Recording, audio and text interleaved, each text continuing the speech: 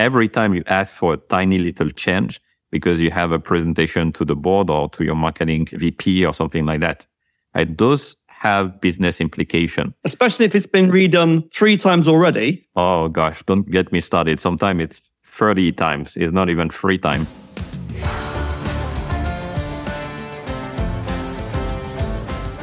My name's Mike Lander, and you're listening to Marketing Negotiations, the good, the bad, and the ugly, in partnership with The Drum, where we bring you negotiation insights from CMOs, agency leaders, and acclaimed authors.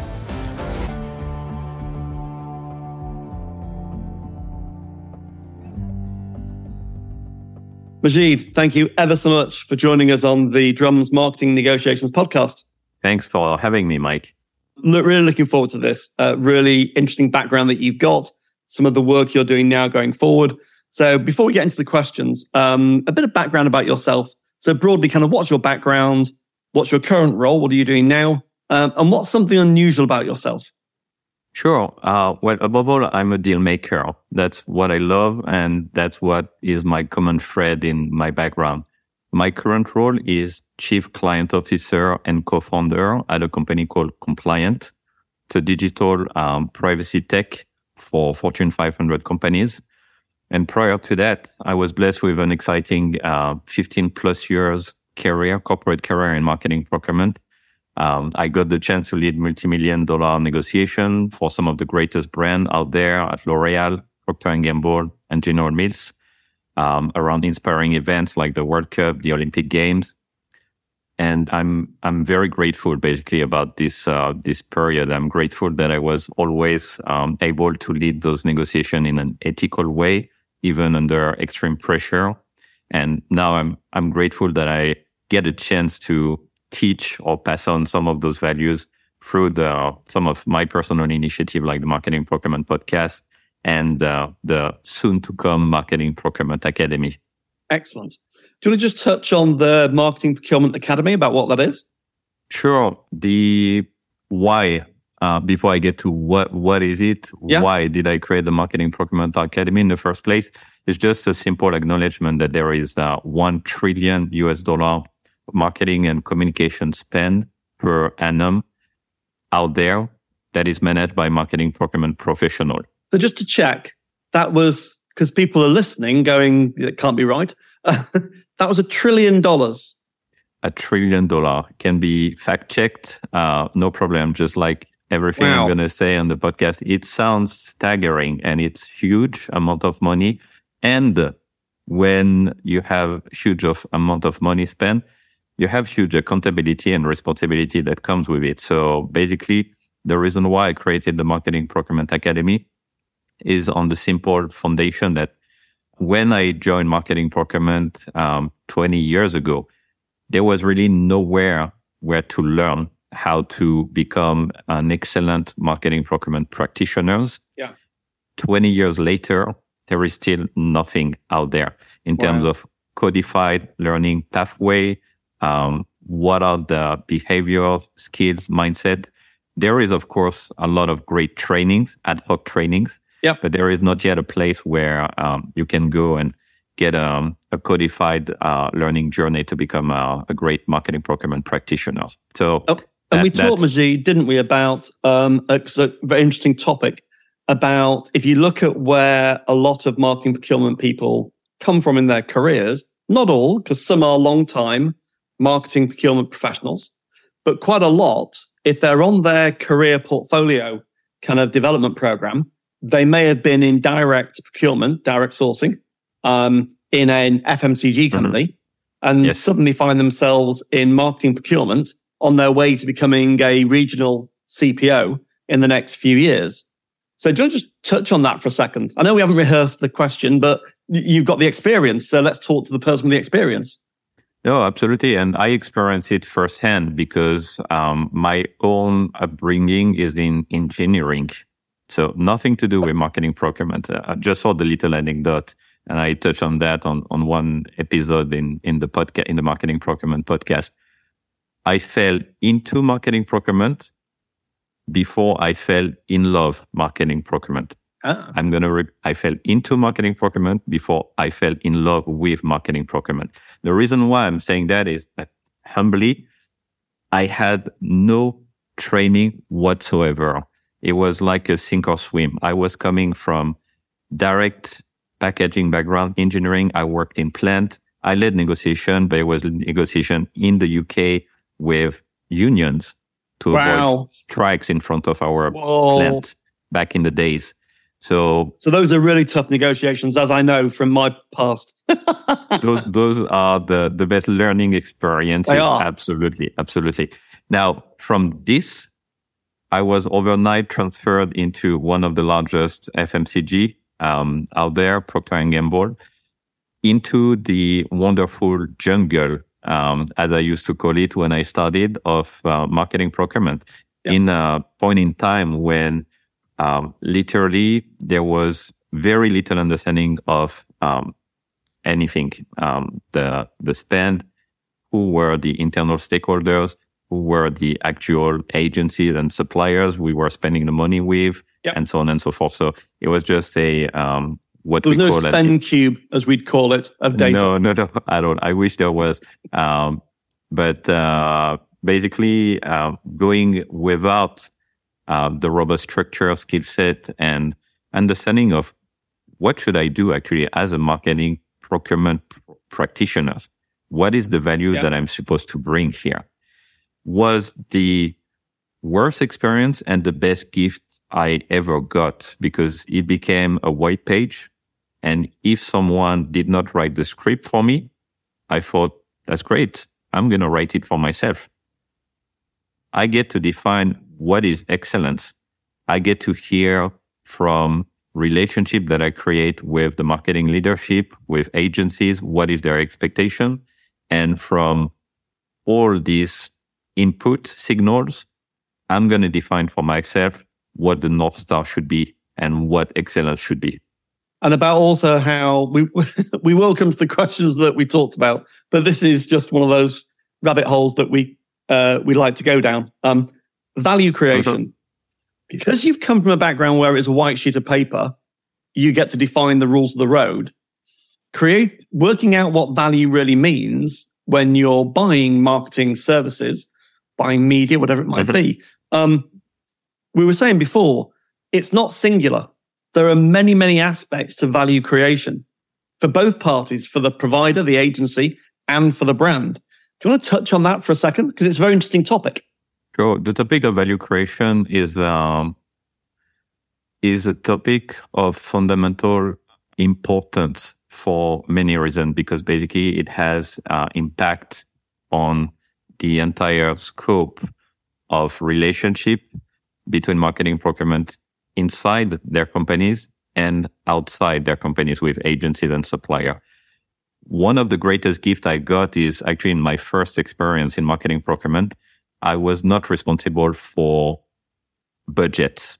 I got to that after. I started with something that back in the days was called alliances between brands. So it was typically, it was kind of unsettling because I was there sitting at Procter & Gamble, one of the largest advertisers in the world, and being very humbled because the intent was to strike partnership with external brands like Pampers, UNICEF.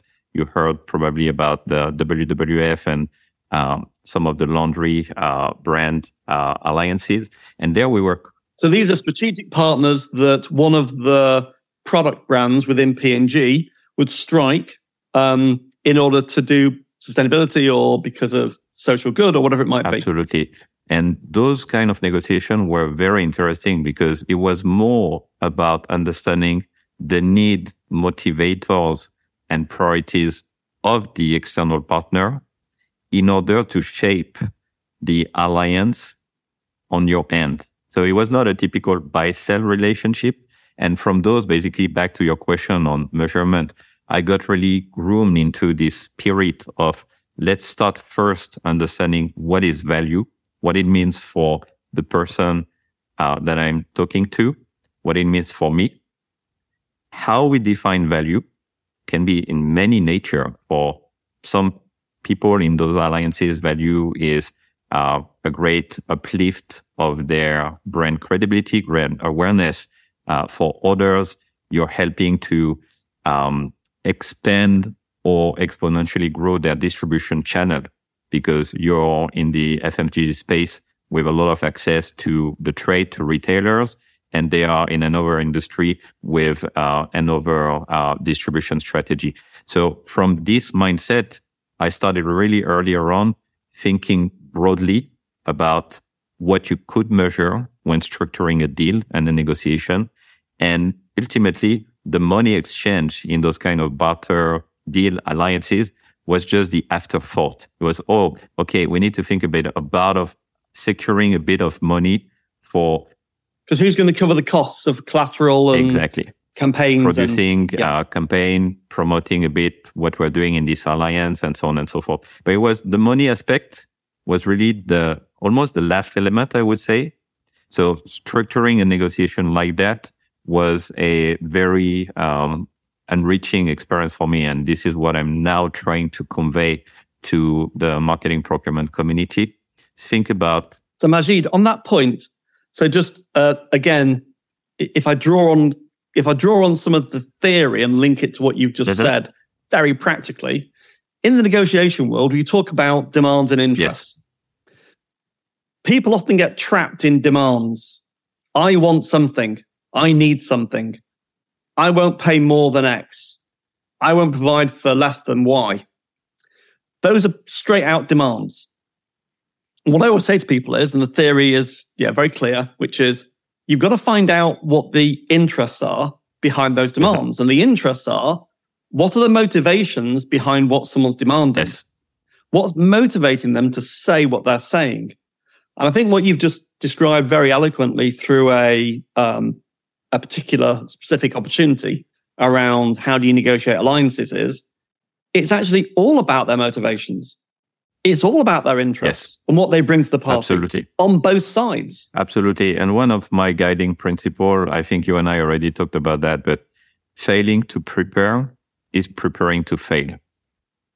To get to be able to ask and to really try to understand, even start to try to understand someone's motivator, you need to have done your pre-work also internally. When you come as a buyer at the table, how much did you actually interrogate your internal partners, stakeholders, to understand what could form value on your side and what are they willing to contemplate at the table of negotiation of items that you can trade and what they would be interested in a partner. And where I found out I ended up being myself in the end is actually helping some of my marketing business partner think outside of the box and doing a bit of the pre-work in the conversation or in brainstorming room, thinking, hey, how have you thought about what is this company or this brand doing out there?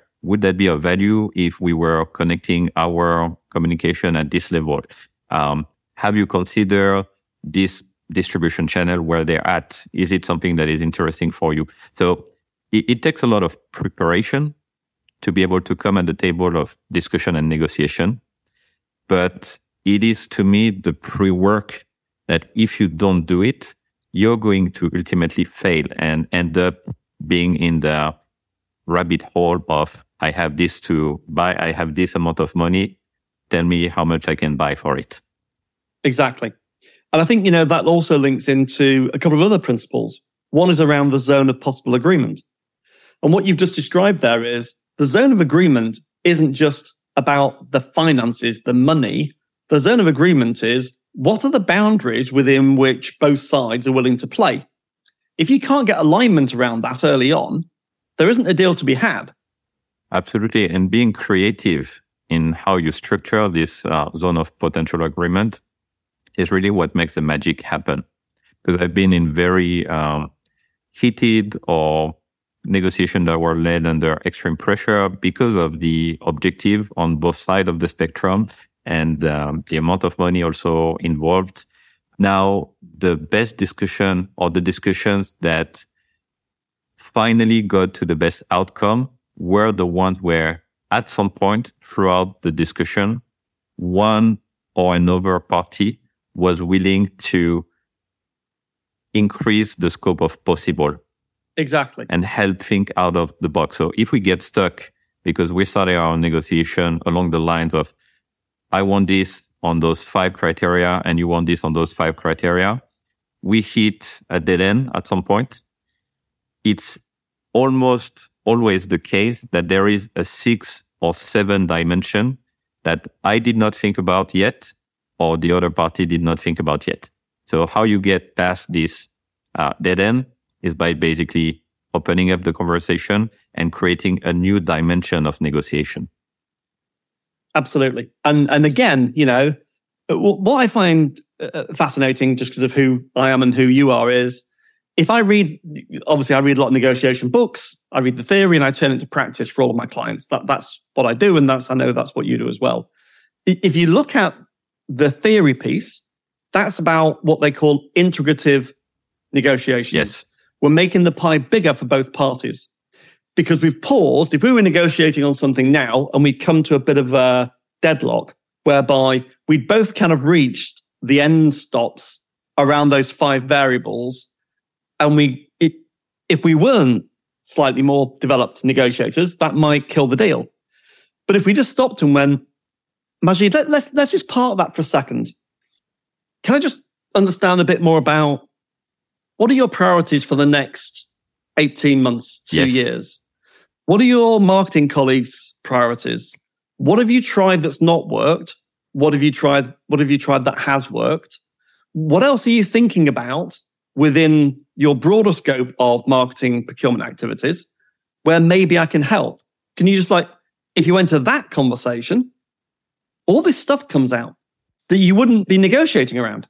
It's really about having the ability. And this is where, to me, there is art and science in deal making around marketing procurement and marketing overall. The science will give you everything that you need to be equipped to be a trained negotiator, the theory, and you can theoretically apply that to marketing and to other places. Now, the art that you need to master in the marketing space is what we're talking about. Oh, let's get into that. No one's talked about this. So where the ones negotiating on behalf of the marketers or the brand builders, it's all about creativity. So applying a bit of this creativity in the science and the discipline that comes along with the procurement discipline anyway is what takes it to the next level. So talk about the art of negotiating rather than the science. The science we've just talked about, there's templates, there's processes, there's checklists, there's preparation. That's a necessary. You have to do all that. If you don't do that, if an agency meets you in your old role and they haven't done that, they shouldn't really be at the table. So that for me is they've just not done their homework. Yep. But now let's talk about the art of what's the art of creative deal making? Can you synthesize that? Have you got some ideas and themes that we can talk about? Sure. And it goes from the very strategic side of things to very tactical. Let me start with the strategic angle. Using words like value, a creative relationship, puts you in the right state of mind to approach the topic of negotiation creatively. What do I mean by value accretive relationship? How do I create a relationship with the partner that I have next to me or in front of me that is going to sustain value creation for both sides, both parties, if it's a bilateral agreement, or 3 parties or 4, if it's a multi-parties agreement, over time. So already there, I'm not going in the transaction for a one-off. I'm going to knock you on the head and you're going to give me the price that I want, Mike. It's not my mindset. I want to figure out how I'm making this relationship worthy as much to you as to me and sustain that over time. Now, it takes you in a very different dimension in terms of how you set the discussion, who you bring at the table of negotiation. And I'm going from the strategic angle to the tactical piece, introducing having chemistry meeting between two CEOs, for example. Have you thought about that in your negotiation? The day when you structure your negotiation, the location, the room, have you booked a room in your office that makes the other partner feel like, wow, I feel respected here. I feel valued. Have you invited them for lunch? Did you think about how they're going to your office? More for the most tactical angle of things. But the art is all those smaller elements, whether they're at strategic level or tactical level, that rely a lot on emotional intelligence and treating the partner as someone special that you want to make feel that they're important to you, and they will give you that back in return. Because they genuinely are important. Exactly. And aren't we in the space of creating a relationship? Again, I'm going back to the space of marketing. We do that day in, day out. You create favorable relationship with consumer, between your brand and consumer. You establish trust. So then consumer will go back and buy more or more frequently your product or services. This is what we do in marketing and brand building. How do you transfer that in the way you negotiate in marketing procurement with agencies, with partners, with TV, digital vendors? To me, is the art part of marketing procurement that have yet to become something that people think automatically or by default, as opposed to the exception out there. Absolutely. So this brings, there's a whole other kind of conversation as well around some things here. A couple of things that popped into my mind just then. And I forgot who I was talking to last week sometime. And we were talking about, I know who it was. I think it was Jeb Blount, who's a sales, he runs a big sales training organization in the States. And he was talking about when you're negotiating, when I'm negotiating with you, Magid, in your old role, yes, I'm negotiating with you, Magid, as a person, but you're representing your organization. Yes. And I'm representing my organization. And in the art of negotiation, having that in my mind and in your mind is really important, because it's no longer personal. It's not what you personally want and what I personally want. It's what's best for our organizations. If we think that way, we will have far more creative deal structures than we will if we focus on our own personal agendas about what's a win for you or for me. And that I talk about is the moment you get emotionally wedded to a deal and it's personal, the deal's kind of over, really. You might get something over the line, sure, but it won't be a value accretive deal. It'll be a compliant deal for what we need at the moment, but it may not create long-term value. You're touching on a very important element of the motivators here. And there are twofold. There is really the company motivators. And when you prepare for negotiation, it's very important to actually break down the two side of things. Who do I have around the table? Do I really understand Mike? Does Mike really understand me? Did I create the space of trust for him to be able to ask the question, to understand me? And what are my motivators? Where do I come from? How do I negotiate culturally? Are we at this level of understanding? The other category is the company motivator. Of course, those are the business goals. And those are the ones that really prevail or should prevail. I've been lucky enough to work for P&G for many years. And I can look back at the past 20 years and I feel really grateful that I've always been able to lead every negotiation in an ethical way. And that's because of the DNA of the company. You know, when you think about your personal motivator, sometimes you may be tempted, and I've been in some negotiation like that where I had the seller in front of me, at the table of negotiation, offering things or proposing to take shortcuts for a deal to happen. And I could always sit and say, no, I'm not willing to cross that line. Let's make a deal that is right for our two companies. That's what basically is the most important part of things. Then individually, what you and I have to gain out of it is really not part of the equation at all. Absolutely. a fascinating topic, definitely. And about that, and we've both seen them in our old roles when we were both buyers. Agencies, not all, this isn't a sweeping statement about agencies at all, the opposite. Some agencies that I would meet bring their creativity and thinking around I've just met the CMO. We're going to have these amazing campaigns. They bring it into the negotiations, and they don't use their creativity to make the pie bigger for both of us. They get angry when I talk about governance and I talk about term and termination rights and about scope. And they're like, you don't understand. This is much more about the creative. And I'm like, I'm assuming you've done that with the CMO. Can you change hats now and talk to me about how we're going to make the governance work for this program?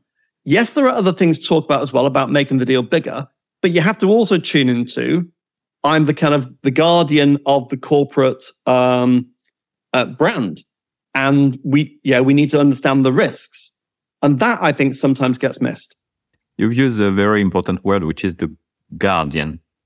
And on the topic of agency relationship, they have a lot of complexity to deal with. So I have a lot of respect for agency partners that I worked with in the past, and some of them that I actually had very educational conversation to try to help them grasp the benefit of working with marketing procurement in the right way. Now, in the right way, it takes two to tango. So you need to have a marketing procurement organization in front of you that is really groomed this right way, that is willing to understand the agency business model, their motivators, how to basically nurture this relationship, specifically with agencies. Yeah. You are nurturing, we're at the core, we're nurturing people, relationship, creativity that people will apply if they love your company and your brand to make it more and more successful. How do you rationalize that? It's pretty hard, but it's possible. Now, it takes two level of understanding, marketing procurement, to really understand what the agencies are, business-wise, how do they operate, how you get the best out of working with an agency when you're a marketer, and the other way around, how an agency understand what marketing procurement is, what is their motivator, what is their reward system, how they get measured, and so on and so forth. The last point on this is there is no great deal without governance around a deal. So the discussion can be all fantastic, flowery in the beginning between a creative person at an agency and a creative person in marketing. But in 12, 18, 24 months from now, will they remember this passion that was in the room at this time of this discussion? Probably Which is critical. No. The passion is critical. Absolutely. But what makes the passion go from this initial relationship to 2, 3, 4, 5 years down the line, keeping the same level of passion is actually the governance, is making sure the swim lanes in the relationship are established. Not the sexiest thing to do, frankly, but a lot of credit goes for marketing procurement actually to carry this kind of water uphill and establish the swim lanes for this passion to keep basically nurturing and grow over time. And it's a great way of putting it. Governance is around swim lanes, and it's about elements of control and reporting and showing me that you've done what you'd say you would do and that we've done what we say we would do. And that, when you present an invoice, what's on the invoice reconciles the three-way match with, what we've actually bought and, what you've delivered. And it's got to all tie up. Otherwise, if that doesn't tie up, the relationship will be in tatters because someone's going to complain somewhere. There is a lot of chatter still today that I have a hard time reconcile. How come we're still there, basically, around the topic of pitch? I don't want to get into this one because we'll need to we need another episode, Magid. But oftentimes a pitch is the outcome of a relationship that was not sustained over time. That's it. Unfortunately, how did we get to this point and why did we not catch it before? if we got married at some point, if you get a strong agency relationship, you want it to be sustained because you exchange with these agencies. Oftentimes, agency people understand much more about your brand than your own organization. They become the legacy, the knowledge base for your brand. So you really want this relationship to live over time. Many times, I've been exposed to someone asking me, hey, how do we find another agency for this or that? And my first reaction is, but what's going on with the current one? Exactly. Automatically, my brain goes there. Same here. Yeah. Where did you start? Can you help me understand, describe the relationship at its best when we started working together? What did it feel like? What did it look like? What did you measure? What was the structure around that? But most importantly, what did it feel like?